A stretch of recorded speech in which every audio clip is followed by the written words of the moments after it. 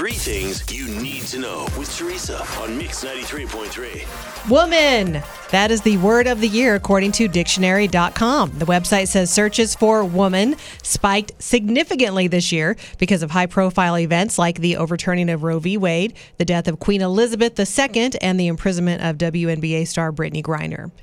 Harry and Meghan breaking a record on Netflix. The streaming service says the documentary series about the royal couple has racked up more viewing time on Netflix than any other documentary during its first week. The next set of episodes comes out tomorrow. I can't wait. I'm into it, and I know Tara's into it, too. Yeah. See, I watched it, but I'm not like, I can't wait for them to come out tomorrow, because I don't feel like there's been any huge revelations. So there's definitely not been any new information so far, but I have been enjoying it so much. Just love watching it.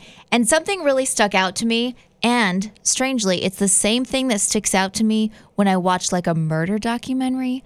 And that is that no one is recording me candidly.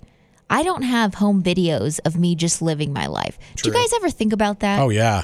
And they're trained for that. I mean, they have to. That's their lives they sign up for. When the big Tara documentary hits the airwaves very soon, they're going to be like, we have no candid video of her throughout her life. Here's some stills. We'll get one of those fun people to a reenactment. And it'll say in the bottom, dramatic reenactment, and it'll be Rocket with a long blonde exactly. wig. Someone who doesn't look anything like I him. love it. Speaking of the royal family, by the way, William and Kate just shared their very first Christmas card as Prince and Princess of Wales, and it's adorable. It shows the two of them walking hand in hand with their 3 kids, and they just look laid back because they're like wearing jeans and shorts. You wouldn't think that they're a royal family at all. They're just a really pretty Barbie-looking family.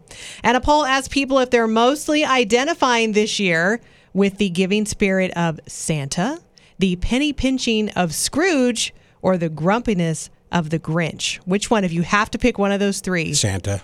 Yeah, I got to say Santa too. Maybe a little Scroogey. That's okay. 58% of people said they're feeling Santa vibes. 31% say that they are more like Scrooge, and 11% admitted to being in a little bit of a Grinch mode. It's Rocket and Teresa on Mix 93.3.